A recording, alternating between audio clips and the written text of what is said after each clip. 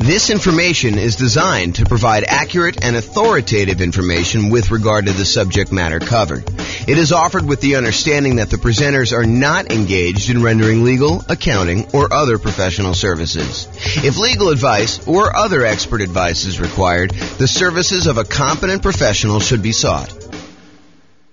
Welcome to the Des Moines Real Estate Investing and Real Estate Financial Planning Podcast. Learn all about investing in real estate in Des Moines, Iowa, with a combination of real estate financial planning and modeling with numbers specific to Des Moines, plus syndicated, more generalized recordings of live and pre-recorded real estate investing classes, not all of them specific to Des Moines. Be sure to stay tuned after the podcast for a message from our sponsors.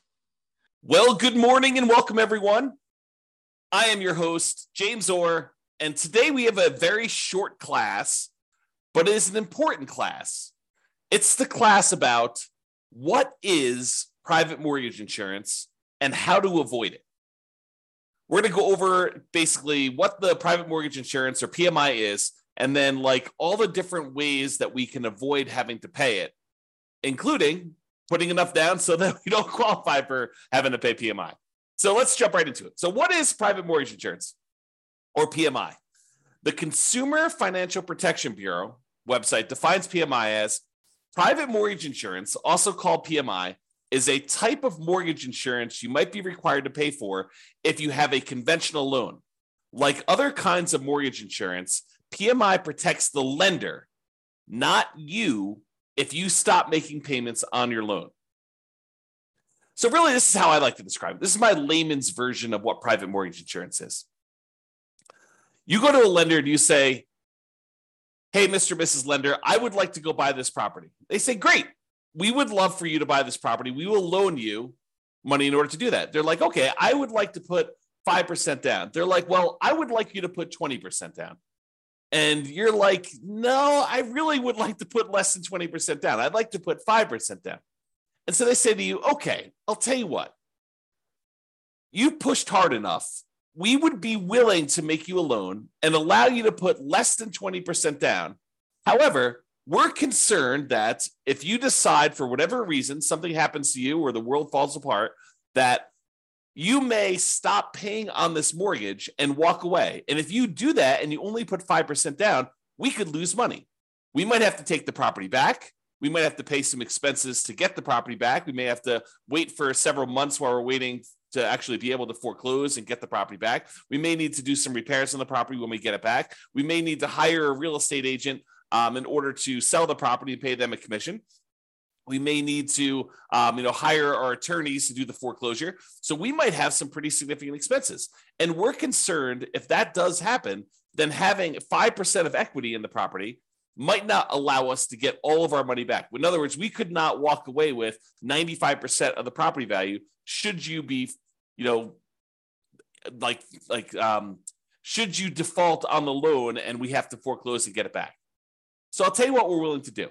If you go pay this third party company, this insurance company, and this insurance company is going to protect us in case you default and we end up losing money on the deal, then we will go ahead and accept your 5% down payment. And because it's a little riskier for us to do this too, we will also charge you a small premium on the interest rate. So that's what's going on. I mean, the mortgage company, they want to make you the loan, but they want you to put 20% down.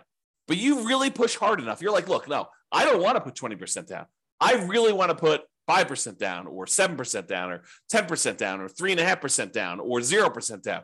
I really want to do one of these other loans like USDA or VA or FHA or even conventional with 5% down. And yes, some of those I realize don't have mortgage insurance, like the VA. They have a funding fee instead. I understand that. But the idea is that they would prefer you to put 20% down. And you're telling them, I would prefer to do another loan where I put less down.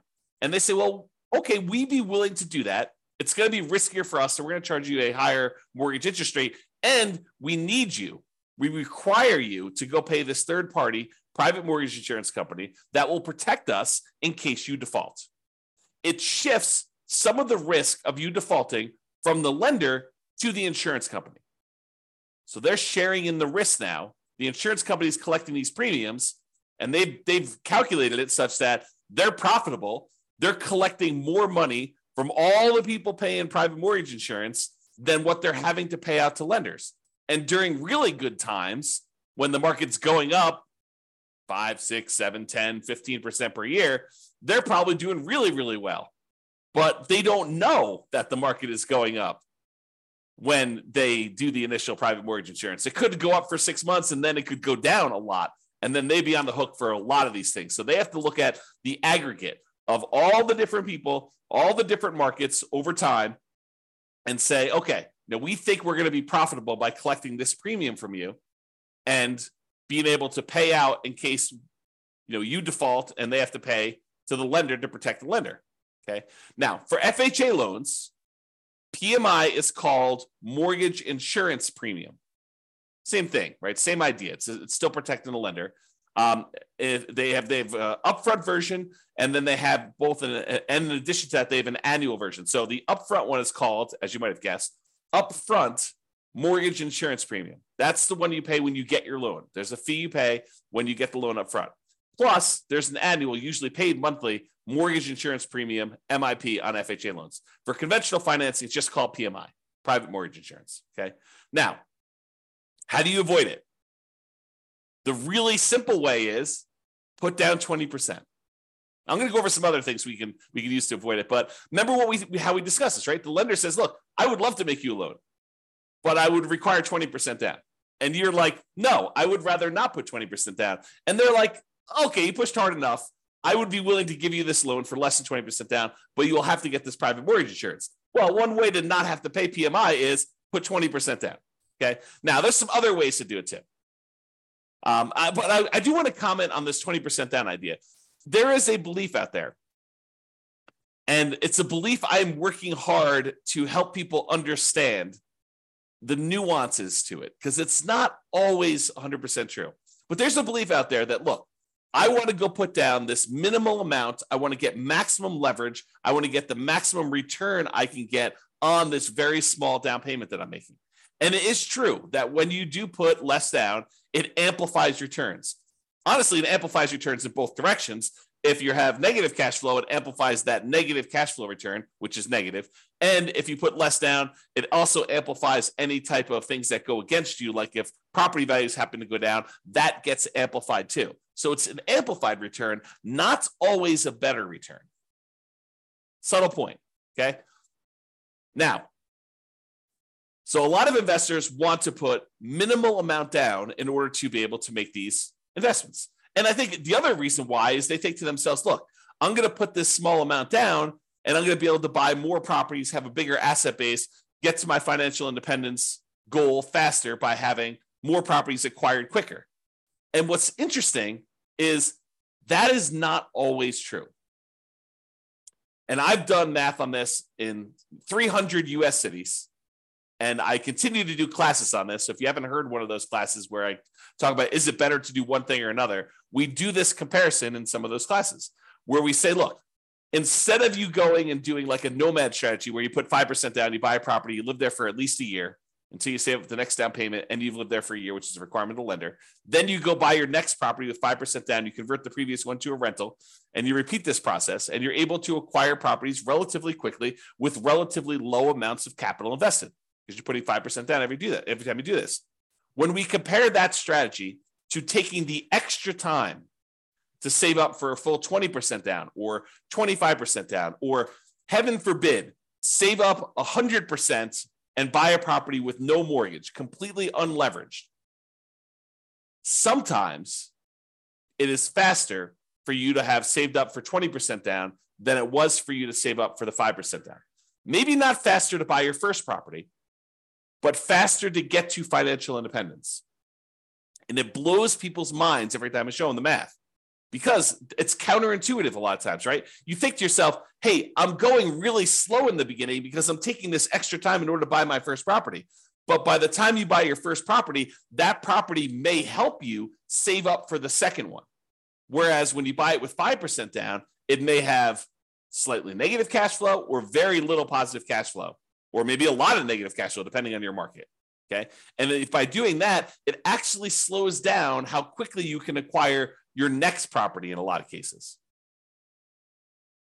Okay. And it is really hard to be financially independent when your properties are cash flowing $20, $50, $100 a month. You need a lot of those small cash flow properties in order to be financially independent. Whereas if you saved up and you bought a property with 100% down, no mortgage at all, that generates a lot of cash flow because you don't have a mortgage on it, which makes sense. And so in those cases, you don't need that many. And once you buy the first one, the amount of money that is generating helps you buy the second one because the cash flow from it is so great. The speed, the time it takes you to acquire your second free and clear property is much faster than the first one. Yeah, the first one seems like it takes forever.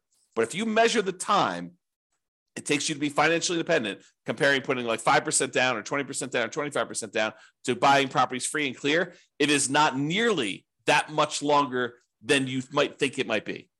It's probably longer in a lot of cities, but it's not as much longer as you think. It's not like it takes you 3 times as long. In some cases, it's like a year or two. And then you don't have any risk of leverage in that case. You don't have any PMI. You've really optimized your investment in that way. Not optimize your return on investment, but optimize the investment. You're getting like a really big chunk of return on it. Okay, I've kind of diverged there. So when you put 20% down, it may require you to save up for a longer time, which may mean you're buying a more expensive property because property values are probably going up, right? Not necessarily, but a lot of times they are. And it may mean you're getting higher interest rates. If interest rates are on their way up, that could happen. So there are some risks in saving more money to put more down. You know, when you do the 5% down, you're able to acquire properties now. Sometimes you could lock in lower prices and lower interest rates. Now, if interest rates are coming down, it may work the other way. And if property values are correcting, if they're coming down, it may work the other way. But a lot of times we don't know. You know, we could speculate, we could guess, but you know, if you had asked me at the beginning of COVID, if property values were going to go up or down with what seemed like the entire economy shutting down and our limited ability to get out there and show properties and all these restrictions on stuff, if you had asked me if I thought property values were going to go up or down, I probably would have told you down. I would have thought, hey, you know, I don't know for sure, but you know, if we can't show properties, if it's harder to show properties, it might be harder to actually move. Might be harder to, you know, when the economy is completely shutting down and a lot of people are losing their jobs and a lot of people look like they were getting sick and dying. I mean, you could have argued that, you know, end of times, the real estate market's going to crash. What happened? Not that. Hard to predict sometimes. Really hard to predict. Okay. All right. So how to avoid private mortgage insurance? Put 20% down. Really easy. Or if you already have a loan, you could pay down your loan balance so that you are below 20% loan to value. Oh, sorry. So you're below 20% equity, not loan to value. Got to rephrase that. I'll say 80% loan to value. Look at this. Correcting in real time. So pay down your loan balance so that you're below 80% loan to value. Now, with FHA, can you do that? If you pay down your loan below 80%, can you get rid of your PMI that you have, mortgage insurance premium, on an FHA loan that you already have? The answer is no. FHA is one of those loans where you have to pay it off. You have to either refinance or sell the property in order to get rid of your mortgage insurance premium. There are some exceptions. You know, if you go look at the FHA matrix, you can put enough down and there's some things that can happen where you can do that. But if you're putting 3.5% down to get an FHA loan, which is probably the majority of folks on here, especially if they're buying, you know, duplex, triplex, or fourplex, they're trying to minimize their amount down, then paying down to an 80% loan to value, either organically, just with natural mortgage payments, or putting extra money into the deal to try to get below 80% with FHA loan, you're not going to be able to do that. However, if you have a conventional loan that you put 5% down or 10% down in order to acquire it that way, or 15% down, you want to buy a non-owner occupant one, you could do that too. And then you're like, hey, look, I made a mistake, or I didn't have the money then, but now I have the money. I want to actually go below 80% loan to value and get rid of PMI. You can do that. You can pay your loan down below 80% loan to value, request that the lender remove PMI, and we'll do a whole class on that. Okay, so you pay your loan down so that you get below that 80% loan to value, and that will allow you to get rid of private mortgage insurance. which could significantly improve your cash flow. Okay. Another way to avoid private mortgage insurance is when you get your loan, you can voluntarily tell the lender, look, I will voluntarily take a higher mortgage interest rate if you give me a credit that you then use in order to pay a one-time upfront mortgage insurance premium, a private mortgage insurance payment, instead of doing it monthly. So you say, look, I don't want to do monthly PMI because it's really going to hurt my cash flow. One thing you could do, you could bring money yourself to the table and pay a one-time upfront private mortgage insurance payment and not have a monthly PMI payment. That would improve your cash flow.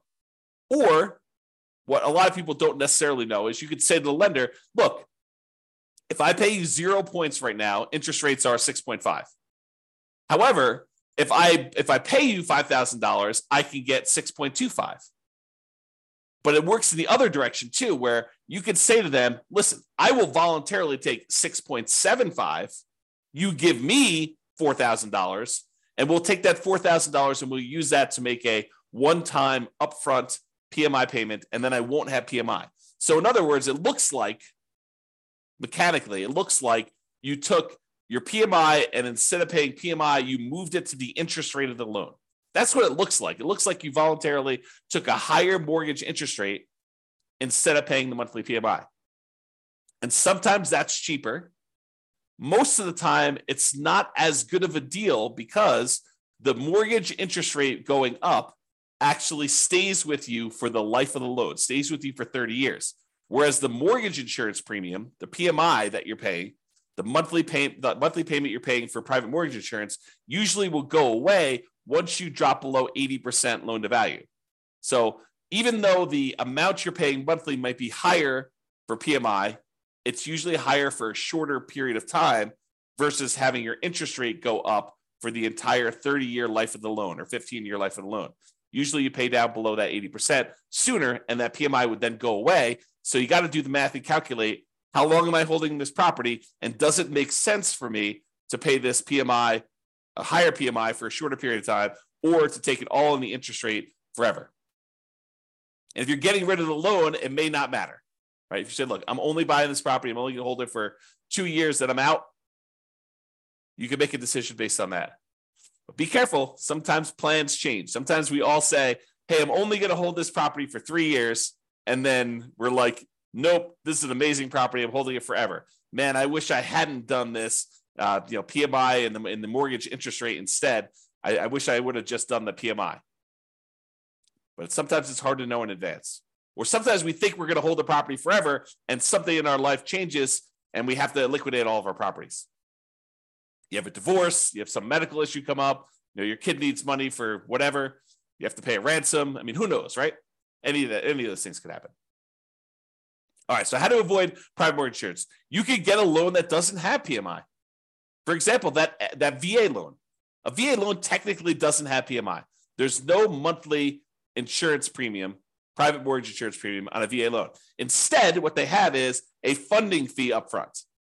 It's sort of like that lump sum upfront private mortgage insurance payment, except they don't call it that. They call it a VA funding fee because the VA guarantees the loan. What they do instead is they collect this big funding fee, and then if people default, they use all the funding fees they've collected in order to protect the lender. That's what they do. This is how the math works. Okay? Or the final one I have on my list, how to avoid private mortgage insurance, do creative financing type deals. Owner financing, subject to, lease options, installment land contracts, like all those, that whole family of the creative financing deals, do those where they do not have PMI. Because if you go to an owner of a property and they own their property free and clear, and you negotiate with them that you're only going to put 5% down in order to buy their property, are they required to charge you private mortgage insurance? No, it's negotiated. And I think a lot of them wouldn't even know to charge you private mortgage insurance. So you can negotiate a deal where you put less than 20% down with a seller who's doing seller financing, owner financing, or wrap financing, and they're not going to necessarily charge you PMI. They may, it's negotiated, but in most cases, the overwhelming majority of cases, they're not going to do that. Okay? So that's how you avoid PMI. So in conclusion, lenders prefer you put 20% down. I think we've established that, right? If you insist on putting less than 20% down, they may opt to make you the loan, but they may require you to purchase third-party insurance to protect them in case you default. They want to protect themselves. They're in the business of protecting themselves. This third-party insurance is called private mortgage insurance, PMI. You could choose to avoid it by putting more down or choosing an alternative type of financing that does not have it. It's really what it comes down to. So that's all I got for you. I hope you've enjoyed this special class on what is PMI and how do we avoid it. This has been James Orr. Have a great day, everybody. Bye-bye for now. With home prices up, mortgage interest rates up, and rents up, but not quite enough to counteract the higher prices and interest rates, cash flow on rental properties in Des Moines is harder than ever. Book a call with the Real Estate Financial Planner to apply our proprietary 88 strategies to improve cash flow on your rentals. See the show notes for a link to schedule your call and improve your cash flow today. If you're a real estate agent, lender, or professional in Des Moines that wants to help our real estate investor listeners, consider reaching out to learn about collaboration opportunities with this podcast. We'd love to add more value to our listeners by having you assist our investors buy, sell, and finance their real estate investments. See the show notes to schedule a call to discuss collaboration opportunities.